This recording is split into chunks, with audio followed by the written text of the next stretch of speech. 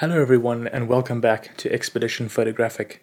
I am your host Cameron and today we are talking about off-road driving and overlanding. We're Amy and Cam. Welcome to Expedition Photographic. Join us as we travel off the beaten path to explore some of the wildest places on our planet, and some not so wild ones too. The first off-road vehicle I owned was a Toyota Fortuner, which I purchased from my father, who had meticulously maintained it. Unfortunately, it was a 4x2 rather than a four-wheel drive, with a lockable rear differential. For those of you not familiar with the Fortuner, it is essentially a Hilux pickup with a station wagon on the back, very similar to the Toyota 4Runner, which we see in the US. The Fortuner was a fantastic vehicle, and Amy and I had loads of fun and many different adventures in it. It had so much space, and the two of us could pack almost anything we wanted. We even slept in it once or twice in game reserves, where we were a little afraid of the wildlife. It had a 3-litre diesel engine, was relatively economical, and we loved it. The two-wheel drive was the only problem. We got stuck a few times, once in some dusty sand in a game reserve, with some very wild animals very close by, and then in some very soft sand, very close to a beach. After the beach incident, we decided we wanted a four-wheel drive vehicle. We're going to talk about this a little later on when we discuss overland travel. After looking at many options and considering budgets, we settled on buying a Suzuki Jimny. It met all of my criteria at the time, being it had a lockable central differential, it had a low-range gearbox, it was built on a ladder frame, it was relatively reliable, it was relatively fuel efficient, and lastly, for those of you who know Amy, who is really short, she was able to reach the pedals and drive it comfortably. I must admit to having some mixed feelings after purchasing the Jimny. Going from the really big, powerful Toyota, it was really small, not very powerful, and a little bit slow on the highways. Any reservations I had, however, were soon gone. The Jimny was fantastic. Due to its lightweight, low range, great entry and exit angles, the Jimny was brilliant off-road. It was great at gravel, and I even came to love driving it on the highway. It forced me to slow down, enjoy the scenery, and get immersed in the journey. Life, however, is not all about the destination. In our 4 years of owning the Jimny, we kept up with Toyota Land Cruisers, Land Rover Defenders and Discoveries off-road.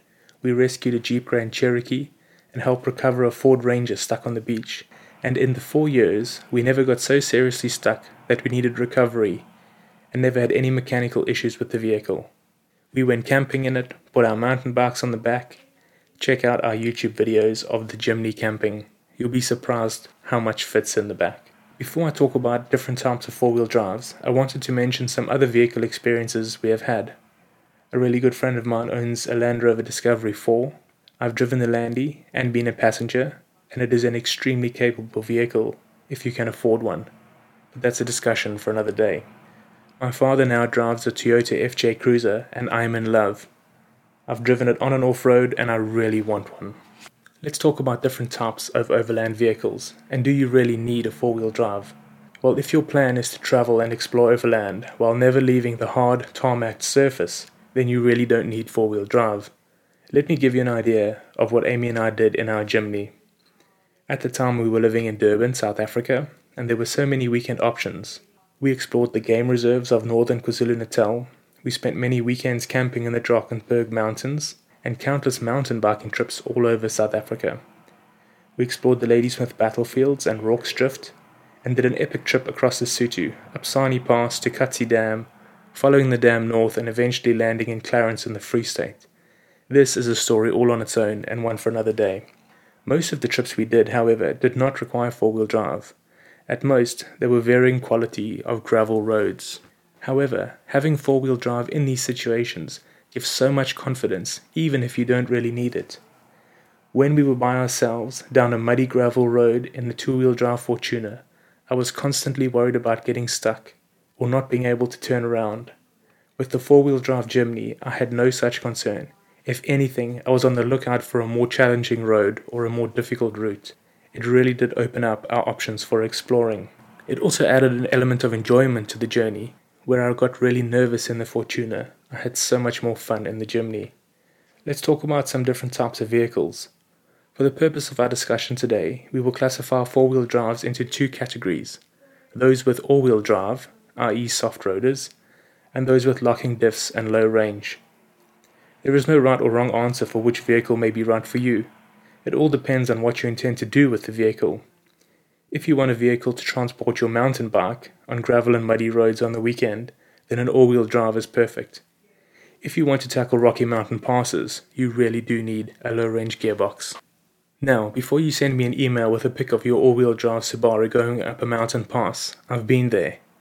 A good friend of mine owned a Subaru XV, and I was so impressed with its off-road abilities. However, going back to some of the places we visited in our Jimny, it is so much safer going up and down steep slopes in low range. You have so much more control and put so much less stress on the vehicle.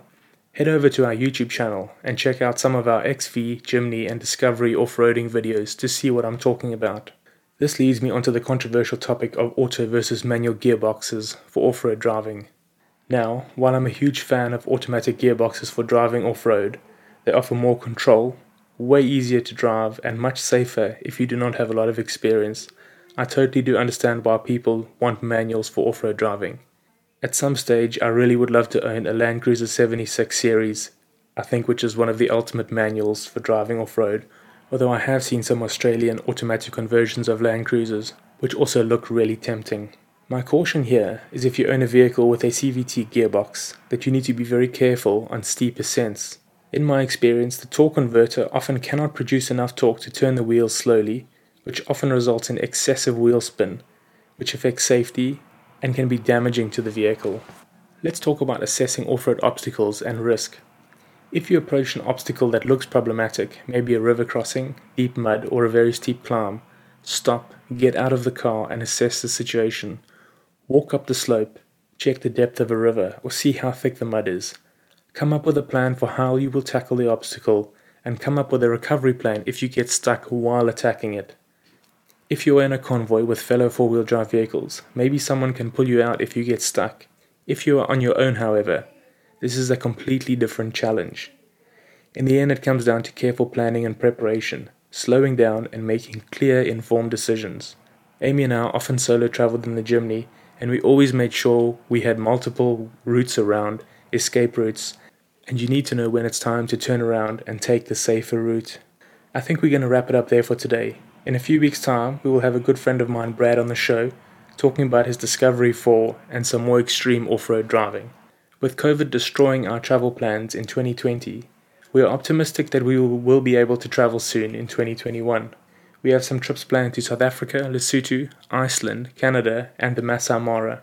We are also hoping to drive the new Defender at the Land Rover Experience in the UK in the next month or so when the lockdown is over.